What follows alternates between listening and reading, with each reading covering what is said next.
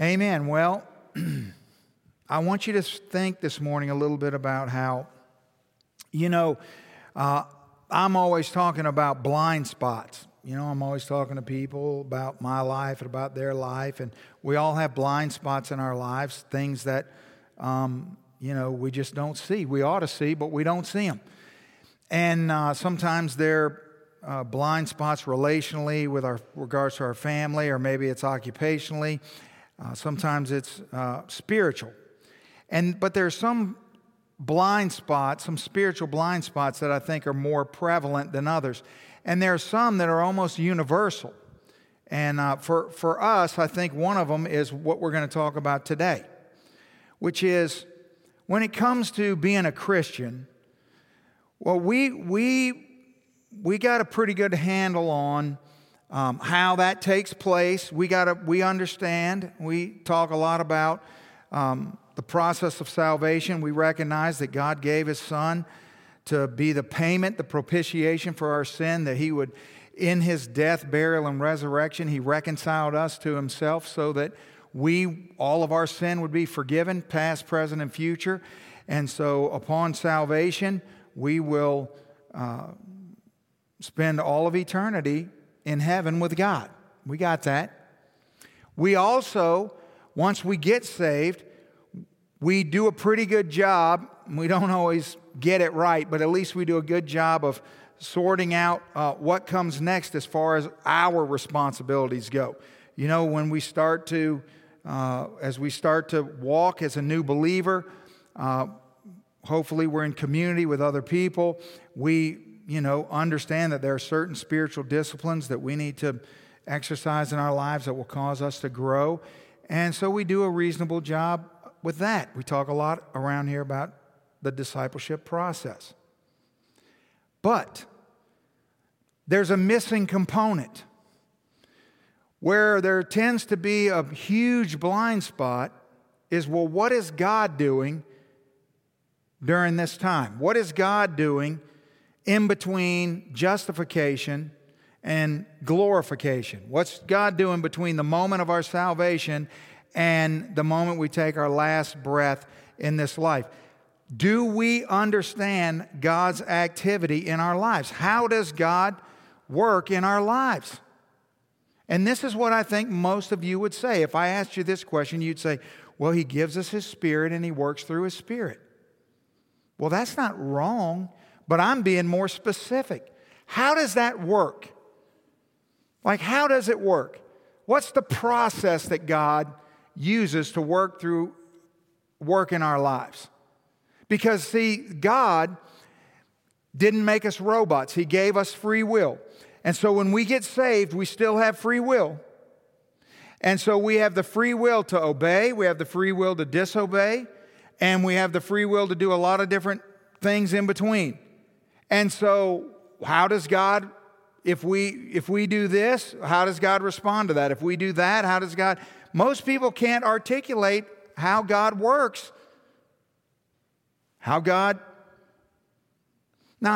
works shouldn't be a mystery because the Bible lays it out, and it's the same pattern all through the Bible, Old Testament, New Testament, it's the same. And I think understanding this could be extraordinarily valuable to us. And God, through the book of Hosea, is talking to His people, His children, which is us, me and you. He's talking to Israel. And the way that they're responding to the things that He's doing, and He shows us this consistent pattern that we see all through Scripture. So let's get our listening guides out, and let's look at the first thing God does. The first thing God does is He calls us to obedience. He calls us to obedience. Now remember, we have free will. So He may call us to obedience. He may command us to obedience. But you don't have to obey. So let's see what Israel does. Chapter 12, beginning in verse 3.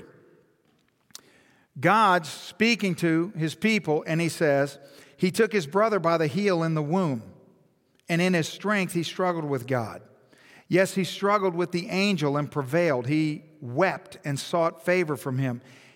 He found him at Bethel, and there he spoke to us. That is the Lord God of hosts. The Lord is his memorable name. So you, by the help of your God, return, observe mercy and justice, and wait on your God continually. Now, this is interesting because what in the world is God bringing up this story from Genesis 32 for in the middle of the prophecy of Hosea? In this book where God's used this prophet to marry a prostitute and have children as an example to the way he relates to his people.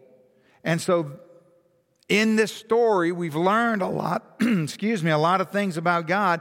And even now, God's teaching us, again, through another example of how he deals with us as his people. And he brings up this story of Jacob. Now, most of you are probably familiar with this story. Maybe some of you aren't. It's in Genesis 32, so you can make a note there to the side if you want to go home and read it and familiarize yourself with it. But the name Jacob, his name was Jacob. It means heel grabber. And the Bible tells us that Jacob and his brother Esau battled one another in their mother's womb. And Jacob was born sort of grabbing the heel of his brother Esau. He was the second born. And the term heel grabber or grasper of the heel, it's meant to describe somebody who is tricky or who is sneaky or is deceiving, working behind your back. And this ended up becoming the dominant characteristic of Jacob's life. See, Jacob was always second. He was born second. He was second in strength. He was second in the love of his father. He was always second. And so because he was always second, he was always striving and working and conniving and scheming to get ahead. And so he was very active, and he was always, working a plan to try to beat the system because he was always behind and he was always trying to catch up, always trying to use his wits to win the day, if you will. Now, any Jewish person who ever read the prophecy of Hosea would immediately know this whole story, all of it, and would immediately be brought back to the biggest example of the way Jacob was, which was swindling his older brother Esau out of his birthright. Many of you know that story, which is what he did.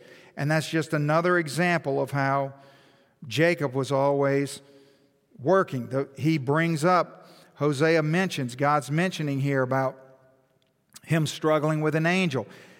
Jacob was out in the wilderness trying to do things his own way.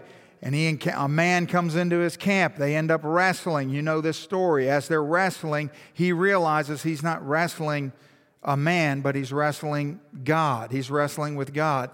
And when he realizes that, the person who's always tried to manipulate things and make things for his own advantage, and he says, I'm not going to let go of you until you bless me. And so Jacob had an encounter with God, and he limped the rest of his life as a remembrance to the fact that you don't mess with God. God is, of course, God could have snapped him in a billion pieces if he would have wanted to, but he didn't want to. He was gentle, but he left him a lasting reminder, if you will. And so Israel and Judah are like Jacob.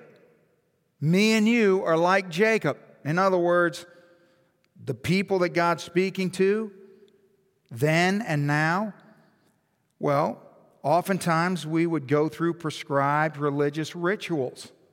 See, the people in this very context, they were very religious, and they were going to the temple, and they were sacrificing and celebrating the feast days. And they believed that by doing this, they inevitably were binding God to bless them or to protect them, or by doing the things that they felt that they needed to do, it was obligating God in some way to respond favorably to them. which is exactly what people do today. Exactly. People think that if they go through the forms of religion, if they do the things that God requires them to do, then He's somehow obliged to prosper them. And this is completely false. And here's why it's false. It's false because it reduces obedience to doing things. Obedience is not just doing things. It's far more than doing things. If you read your Bible for any amount of time, you're going to realize that God cares a lot more about why you do something than what you're doing. Now, He cares about what we do, but He cares more about why we do it. That when you get down to the heart of what obedience is, it has everything to do with motive, right? And so here, God's saying to His people, He's saying to you and me this morning, He's saying, stop trying to get ahead in your own strength. Stop trying to live like Jacob. You don't have to keep chasing after the good life on your own. Don't do that. It won't work. He's saying, you found me because I had already found you. When you found me, I'd already found you. I blessed you not because you did things that required me to bless you. I blessed you because I already loved you. That's what God's saying here. He's saying you don't need to strive and struggle to make your own way, because all the things you're chasing after, when you get there, they just discourage you. They're empty. They don't satisfy you. Don't you see? Jacob spent his whole early life running after things, constantly trying to fix his problems, and it only got worse. And by the time he meets the angel at the camp, he's on the run, and he's afraid his brother's going to kill him, and he's going to just go back and turn himself in. He can't. He's just at the end of his rope. Yeah. And God's saying, you're free now. You're free to live lives of mercy and justice, and to wait on me in confidence that I'm going to provide what you need when you need it, just like I always have.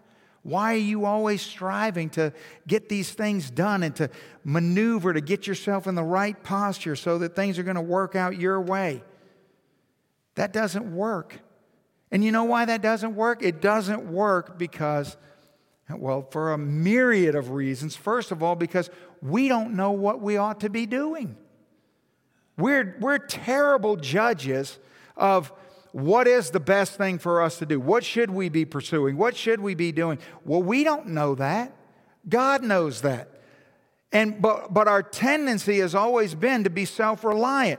And see, here's what I'm trying to get you to understand, is that you know this to be true in practice, but we rarely think of it. If you're here this morning and you're redeemed, if you're saved, then you understand that in a moment you were saved. In one instant, God reconciled you to Himself. But then, although you were reconciled to Himself, although you were given this brand new identity and you were made into a new creation, all of your old instincts were still there, and slowly over a long period of time, all these things start getting whittled down and shaved off and sorted out as you're learning how to think a new way, how to act a new way, how to love a new way. All these things that God does His work instantaneously, but it takes a long time for all these pieces to start working out in our lives. And so in the gap, what's God doing? And by gap, I don't mean that there's going to come a point where you get it all figured out. I mean, the gap is between the moment you get saved and the moment you die and you go to heaven. Because you're never going to get it all figured out in this life.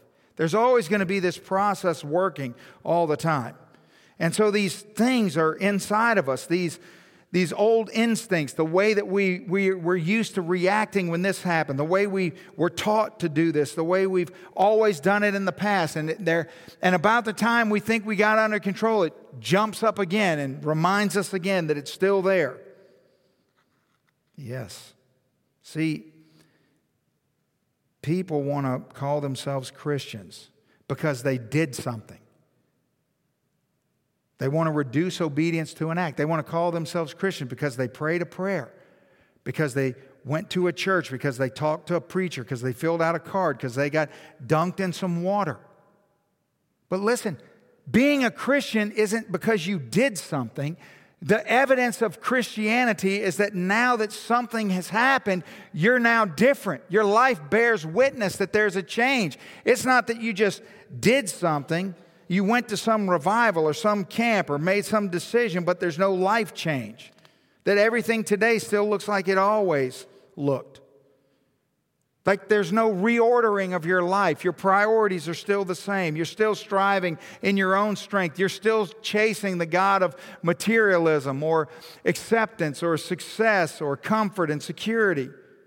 See, the truth is that there's a lot of people calling themselves Christians, but their ambitions and their instincts and their priorities look exactly the same as their coworkers or their neighbors who don't even know Jesus.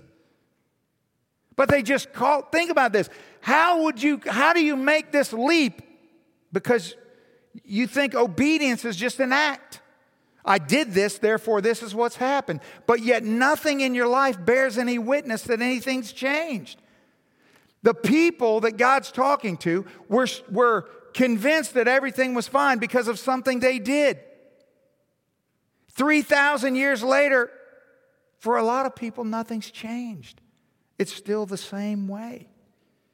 Listen, God didn't save us to give us a new hobby. Christianity is not just something that we do on Sunday morning. Like, that's my new hobby. I go to church on Sunday mornings. That's what we do now. We go to church on Sunday mornings. We like it. We like the people there. We like the music there. We like the short sermons there. We like the just kidding. We like what do we like? Our friends go there. So it's just it's our hobby. Well, nothing else has changed in our life, but now we've just got this new thing. That's our new thing we're doing. Notice in verse 6, he says, so you, by the help of your God, return, observe. What are you going to... So he's saying return, right? He's calling us to obedience. But what does obedience look like to God? Does he say return and do the things I say? Return and do this and this and this. Return and go to step 1, step 2, step... No, he says return and what? Observe mercy and justice. See, those aren't things. That's a way of life. And then wait on God continually. That means just be patient that God is going to provide the things you need when you need them. Now, let me tell you something. If you believe that obedience to God is just doing a thing, and now that you've done the thing, you're done, and that's all you need to do, you know what you're not going to be? You're not going to be a person who's merciful. You're not going to be a person who seeks justice on behalf of others. No, you're just going to go about your same life. And you're certainly not going to be a person who patiently just waits on God. You're going to be just like Jacob. You're going to be trying to do everything you're trying to do. If you would have met Jacob walking through the wilderness, if you'd have bumped into him and shared camp with him, and you would have said, well, hey, Jacob, what's your story? Are you a Christian? What do you think he would have said? 100%. He would have told you his story. He would have said, well, I did this, and I did this, and I did this, so I'm good. And he was a mess. And the Israelites are the same way, and many of us are the same way now. See, obedience to Jesus is about a new reality that we get to receive. We don't obey God. Christianity is not obeying God because you have to. Christianity is obeying God because you get to. It's really what it boils down to. It's getting a new clarity, because realizing that every time me and you have an opportunity to obey God, you know what we forget? There was a time in my life when I didn't have the opportunity to obey God.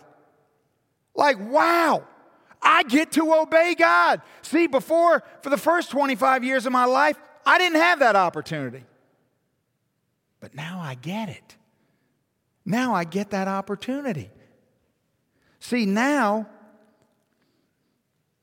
I realize every time that I obey Him, I'm declaring, I'm doing this because I know that this is where life is found. Because I know who He is. See, real obedience is not doing what we must do. It's doing what's better. Whenever you obey God, it doesn't matter what it is. Anytime you obey God, it's always better than the alternative. The tragedy is when you do that and you don't know that it's better. And that's when you start going through the motions. See, that's the problem. Religion wants to masquerade itself as Christianity, and it's not. Religion is not relationship. Those are two different things. They're two completely different things. We don't obey God because it makes God love us. We obey God because we realize God already does love us. That's why we obey God. So the first thing that God does in our lives is He calls us to obedience.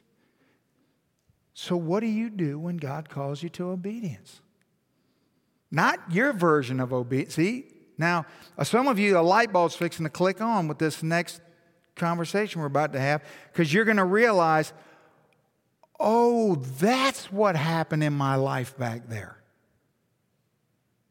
And up until this point, you've been thinking, I never understood that because I obeyed what God said. Did you? Or did you just do something? So He calls us to obedience. And then what's the second thing? He leads us to the wilderness. He leads us to the wilderness.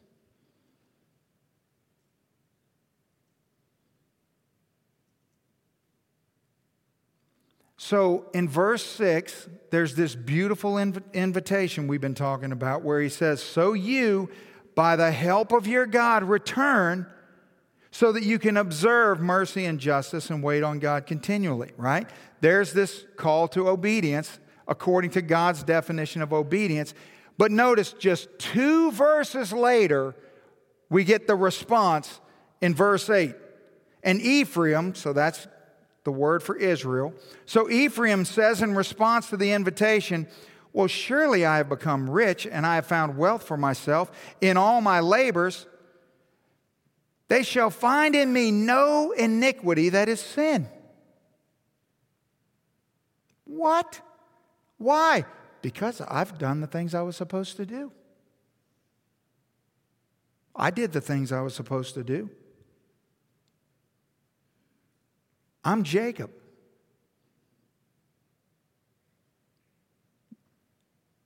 I think that's obedience. That's not obedience.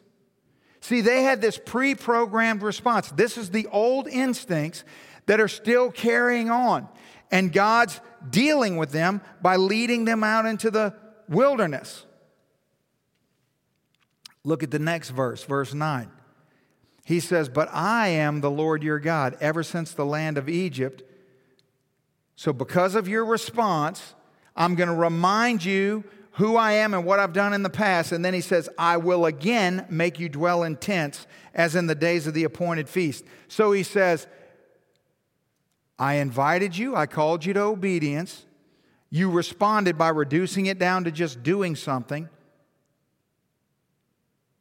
And so I'm going to take you by the hand and walk you into the wilderness. You're going to dwell in tents again. God's saying, I'm going to strip you of your comfort. I'm going to rid you of your self-assurance. I'm going to lead you into the wilderness where those things happen. Now, see, the wilderness is part of every Christian's journey. It's just part of the journey because this is how God works. But somehow some people just get so bewildered by this because they think that if I just do the thing, then God is obligated to do his thing, so I won't go in the wilderness. No, you're just Ephraim. You're just Israel. That's not how this works. He doesn't just want you to do something. If he just wanted you to do something, he would just make you do it. If motive didn't matter, he would just force you to do it. He would just make us all robots and none of this would be a problem. But he didn't. He made us the way he made us. And that's why he deals with us the way he deals with us. And what do we do when we go in the wilderness? What do we all do? We all think when we get in the wilderness that the problem is the wilderness, isn't it? Now you know, every one of us thinks this. The minute we go in the wilderness, we think the problem is the wilderness. We think, well, this is not right, this is wrong, this season of difficulty or this time of instability or, where it might be where it's a loss of comfort or it might be where, it's a lot bigger. But whatever the problem is, we think the problem is the problem. But is it? Is the problem the problem? In other words,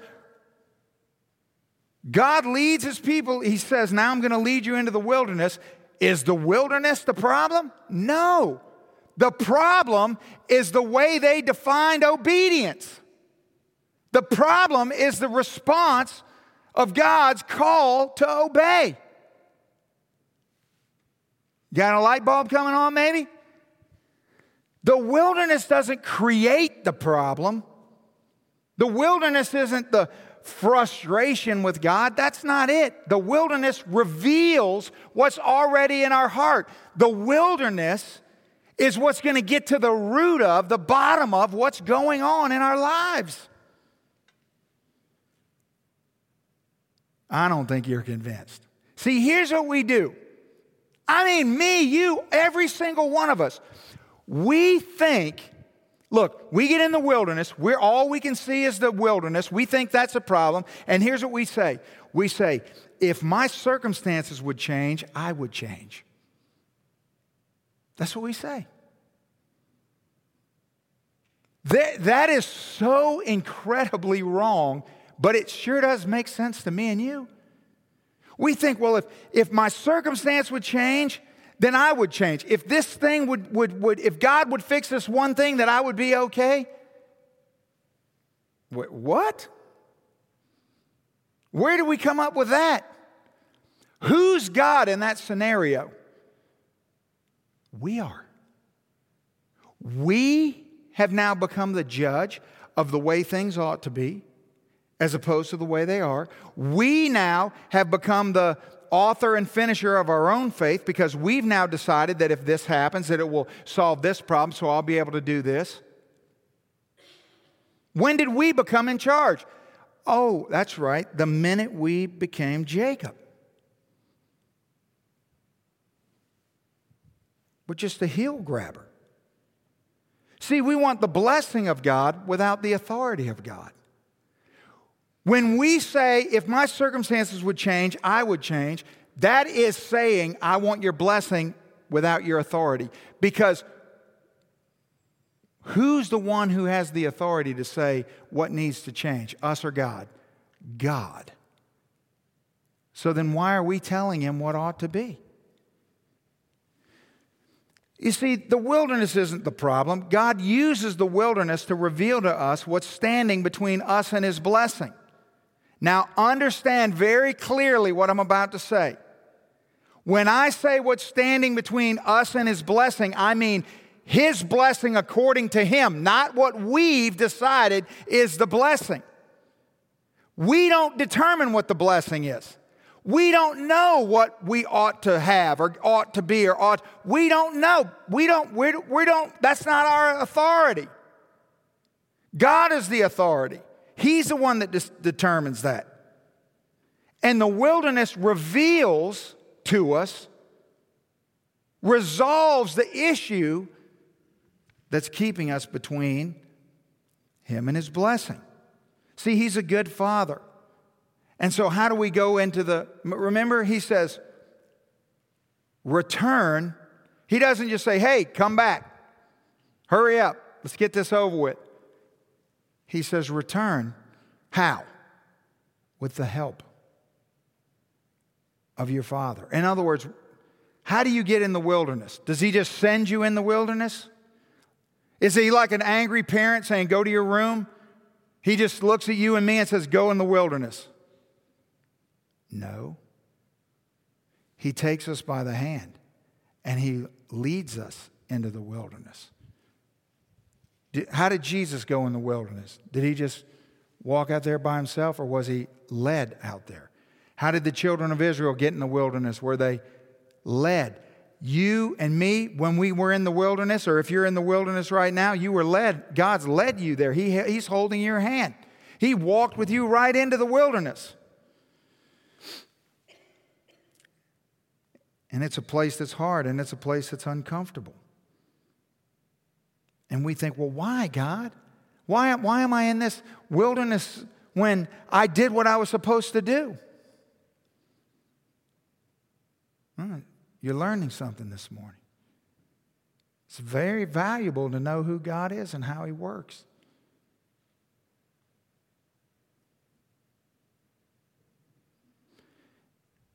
I have some questions here for you. You don't have to write them down because they're on the back of your handout. 3 questions for the wilderness. If you answer these 3 questions, it'd be very, very beneficial to you when you find yourself in the wilderness.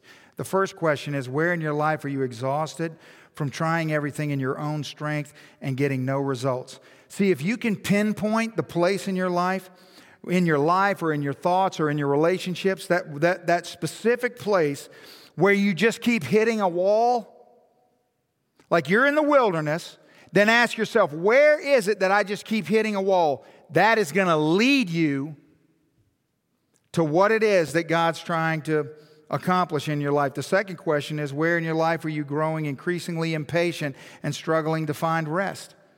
Notice one of the things when you exercise correct obedience to God, you live with mercy and justice towards others, and you wait patiently for Him.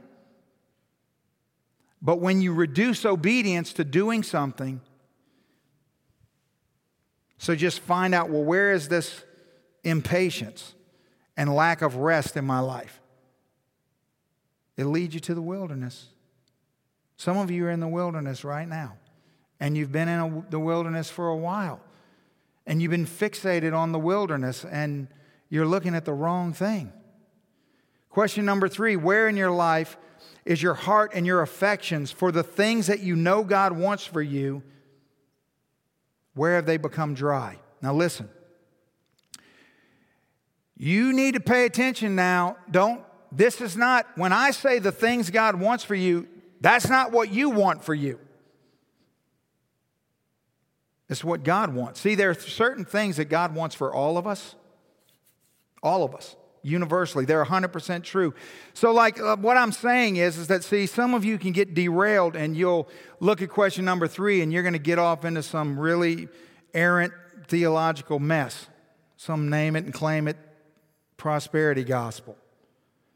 Like if you're here and you're a young person, you want to get married, so you think that it's God's will for you to get married, that's not what I'm talking about. That's what you want.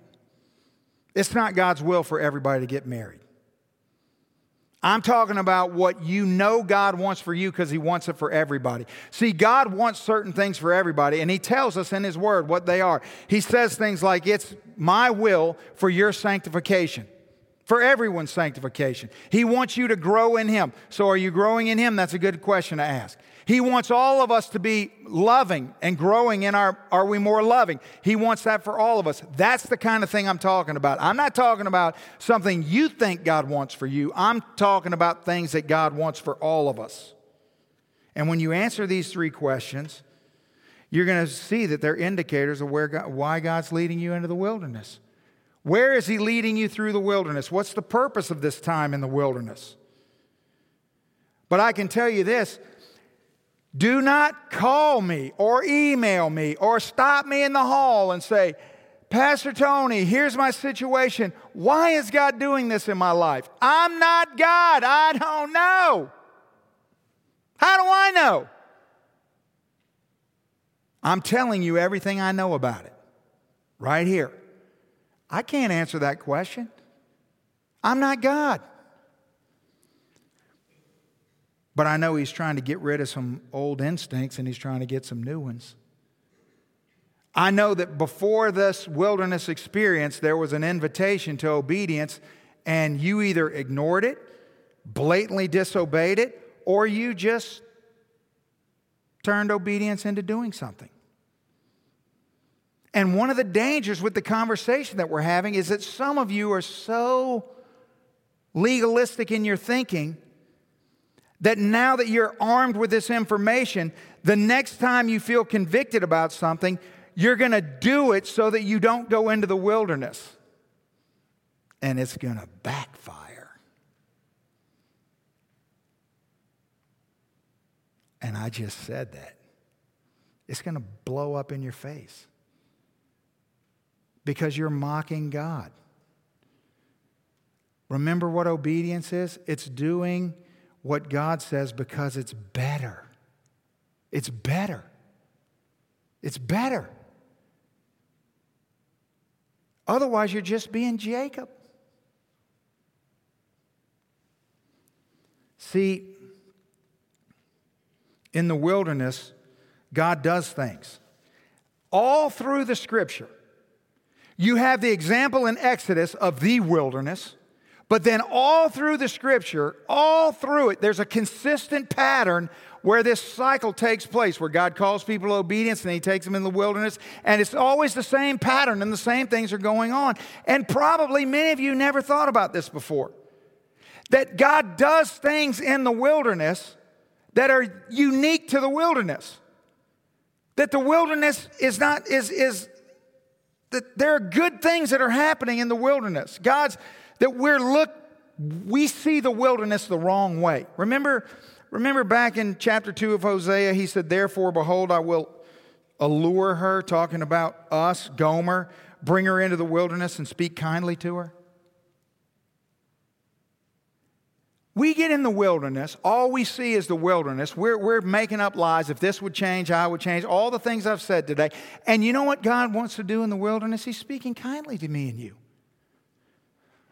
Look, He takes the people into the wilderness, the book of Exodus. Okay, think about this. He leads them by night by a pillar of fire, by a cloud during the day. When they need water, He brings water forth from a rock. He provides food from heaven in the form of manna. He taught them to rest from their weariness one day a week in the wilderness. Their clothes didn't wear out in the wilderness, right? He taught them how to build a tabernacle and how to worship Him. Where? In the wilderness. Now, how come He didn't do any of those things in the Promised Land? Do you know He didn't do any of that in the Promised Land? As soon as they got in the Promised Land, guess what happened? Their feet swole up, their shoes broke down. They look like your nasty feet. Bunions, corns, all kind of problems. But it was perfect in the wilderness. He took care of all that in the wilderness. He didn't send manna when they were hungry in the Promised Land. He didn't know water came out of a rock in the Promised Land. That only happened in the wilderness. In other words, maybe we've been seeing the wilderness the wrong way. Maybe one of the things that we've missed all along is that God gives us certain wonderful new things on the way, along the way. But we're so fixated on what we don't like about the wilderness that we haven't even realized that He's taking care of our shoes, and He's taking care of our hunger, and He's taking care of our thirst, and He's doing all these new things that He hasn't done before, and He's only going to do in the wilderness. Could it be? Could it be that new stuff from God is tied to the wilderness? What? Could that be? 100%.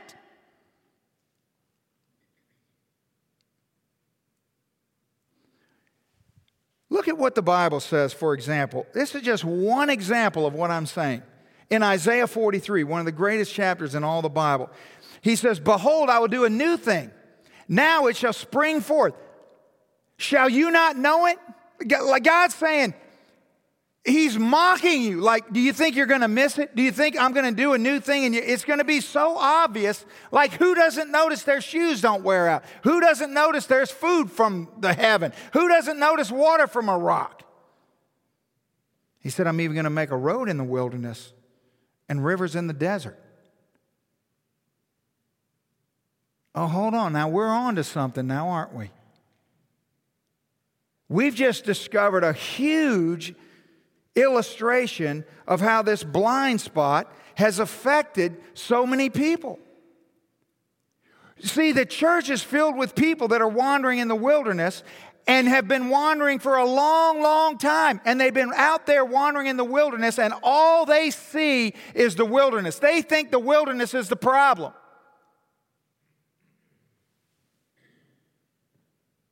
And they hate new things. They hate new things. They read their Bible, but they don't know God. They don't understand how God works. They've missed the whole concept. God brings new things into our life in the midst of the wilderness. But you know what? I'm so fixated on how much I hate this wilderness that I'm ignoring all of the principles the Bible teaches about the wilderness. And so I'm missing all these things that are happening. And it's evidenced by the fact that I hate everything new. See, sometimes what we do is we get comfortable in what God did before. And so there was this time in your past where God did all these amazing things, and you live in the past. And you miss all the opportunities that are in the present and in the future because you live in the past. And let me tell you something. One of the worst things you can do is think that God's going to do today what He did yesterday. That's not how this works. He already did that. But the church is filled with people, listen to me, they've been in the wilderness so long that they long to go back to a place in the past. And let me tell you something, you know I'm right. They're more immature today than they were all the way back there. You know how that happened? They don't understand the wilderness. They want everybody to turn around and go back there. Bye. Have fun. I ain't going. That's not what the Bible teaches. You don't want to go back there. That's what God did. That's not what God's doing. You read your Bible with clear eyes and a heart open to God, and you're going to see God is a God of amazing creativity and newness and freshness. And God's about what is God doing in your life today. Whatever God did in your life in the past, the value in remembering that is so that you'll trust Him in the things He's doing today. But if you're remembering and longing for that in such a way that it's preventing you from trusting Him in what He's doing today, you're working against the system. And therefore, you're never coming out of the wilderness. Because the wilderness isn't getting its work accomplished. See, God doesn't want our help. Think about how we got authority all wrong. Here we go again. Now I'm telling God, I just wish you'd do it like you did it back there. And God's going, you're not God. How many of us in here, let's be honest, how many of you, your prayer life is reduced to a list, all you do is tell God what He ought to do? What has happened? You don't tell God what to do. That's not prayer. Yes, God wants to hear what you think about things in the context of, hey, God, it'd be really great if you do this. But if you don't, it's because that's not what's best for me. So just thank you for always doing what's best for me. But how many people every day bow their head and say, God, do this, do this, do this, do this. God is not your errand boy. He's not your waiter. He's not your bus boy. His job is not to clean up your messes the way you think they ought to be cleaned up. You don't know who you're dealing with. But you're about to find out in just about 5 minutes. Think about how crazy we get goofed up about God. He doesn't want your help. He wants your trust. What God did in your past is so that you will trust Him today. Don't you see that?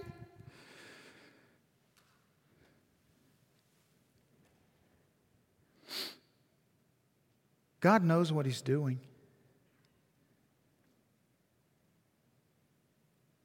Do you believe it? Do you trust Him? I mean, what's off the table?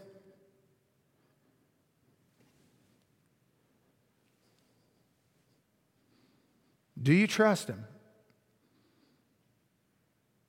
Are you saying, here it is, God? I'm a blank slate. You can do anything you want. You can reorient my life any way you see fit.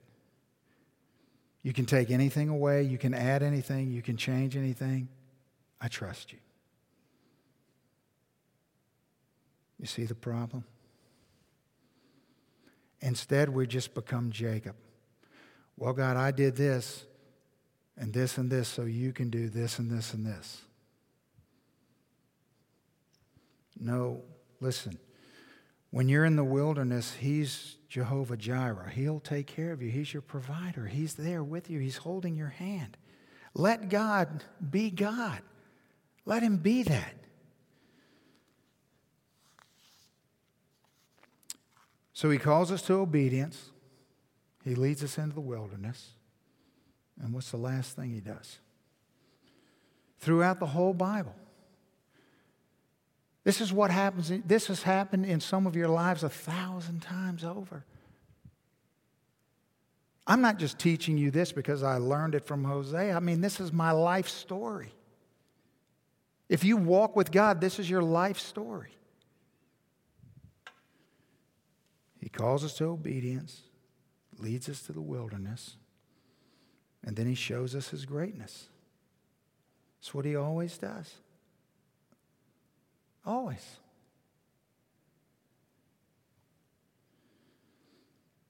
Hosea 13, chapter 13. Go to chapter 13, look at verse 4. Then God says, "Yet I am the Lord your God. Ever since the land of Egypt," so He's bringing this back up again. Again, remember, God's not saying forget the past wasn't important. He's always referencing the past. Not so that you would dwell there, but it's always in reference to what? So that you'll trust Him in the present. Ever since the land of Egypt, and look at what He says, "And you shall know no God but me. For there is no Savior besides me." He says, "I knew you in the wilderness, in the land of great drought." Now this is what He's saying.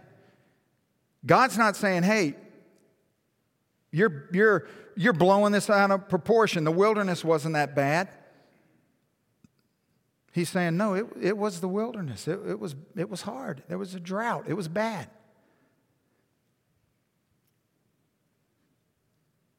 You see the pattern? How this works in our lives? We rebel, God pursues us, then He corrects us, then we respond. He reminds us of His love. Repeat.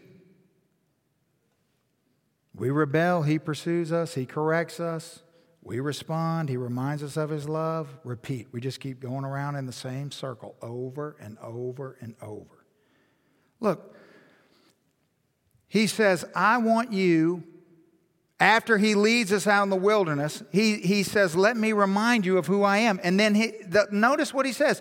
You shall know no other God but me. Now these are people filled with idolatry.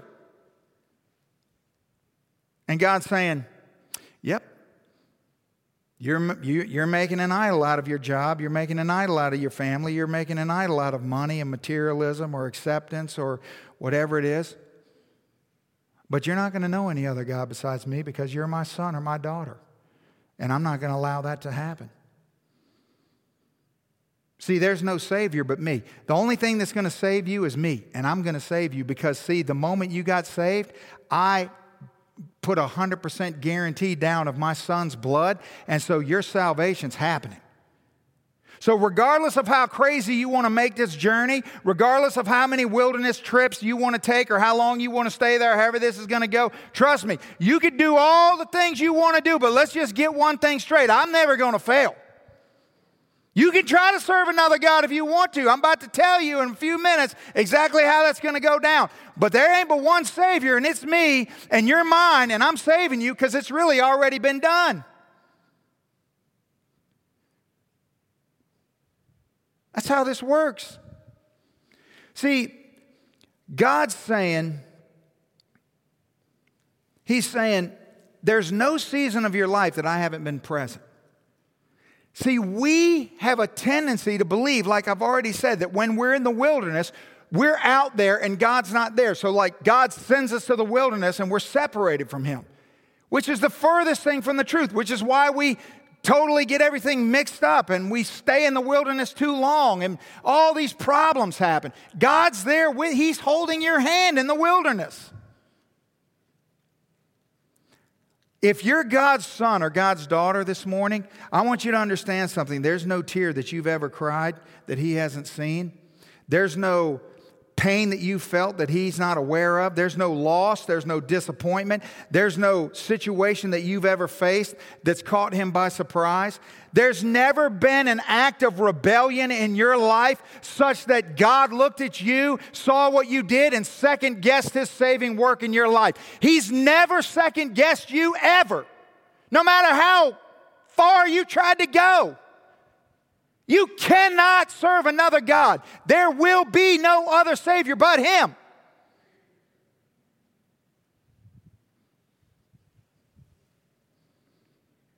See, the fact that you're here today proves that there's still work that God wants to accomplish in you. It proves it. Or you wouldn't be here. See, the bottom line is, whether you realize it or not, you matter to God. You matter a lot more to God than you realize. In fact, you matter a lot more to God than you've ever realized. You mean way more to Him than you have ever really gotten your head around.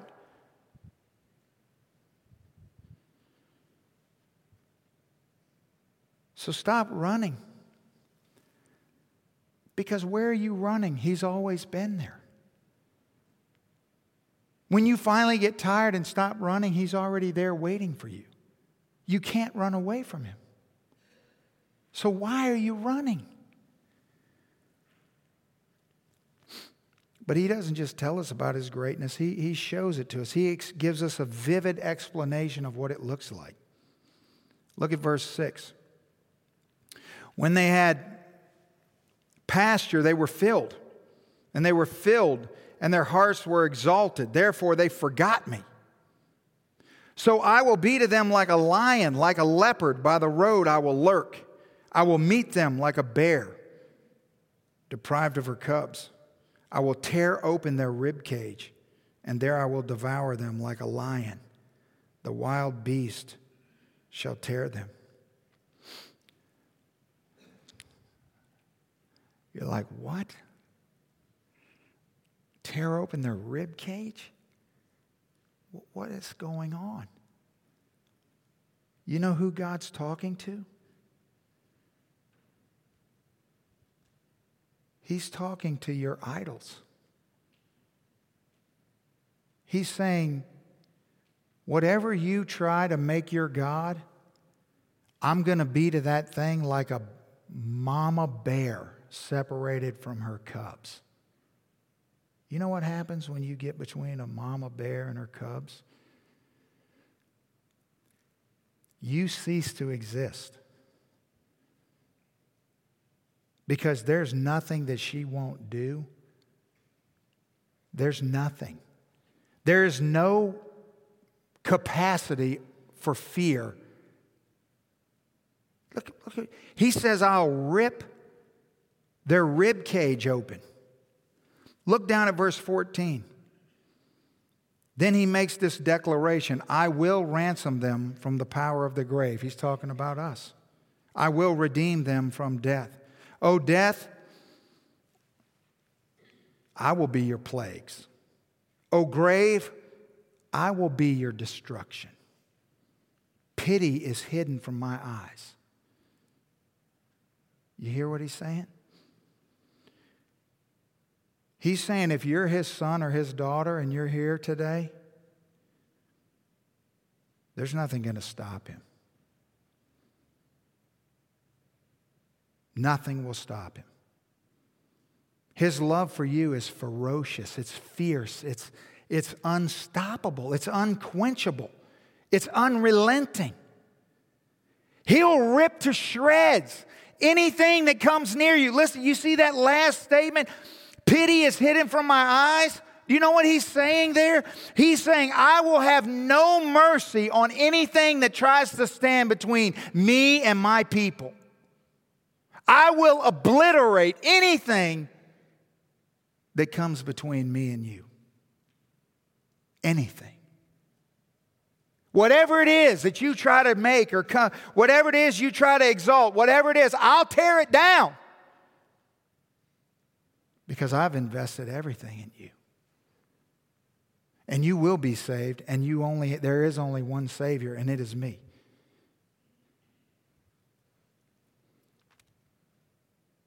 Isn't it interesting that Jesus comes along and he says the same thing? He gives us an explanation to the whole point of his life. And he says, all that the Father gives me will come to me. And the one who comes to me, I will by no means cast out. It doesn't matter how much sin he pursues. It doesn't matter how much idolatry there is. It doesn't matter how far he tries to run. It doesn't matter what he's done. It does not matter. I will not cast out anyone who comes to me. But he's not done.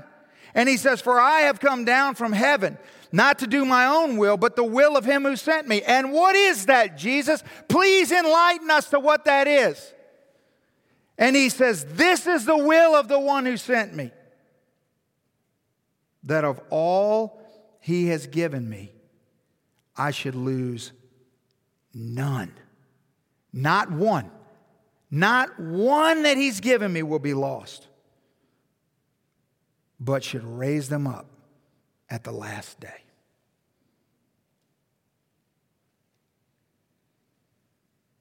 Maybe if we understood what the wilderness was all about, if we understood God and how he worked and what he's clearly been trying to show us, we would cooperate with this beautiful work that he's trying to do in our lives instead of fighting against him. Because let me tell you something about God. If he's your heavenly Father today, no matter what you think, no matter what you do, no matter what anybody tells you, no matter what anything, he will get you home. He will get you home. Because anything that tries to stop that from happening, he'll rip their rib cage open. That's the kind of God he is.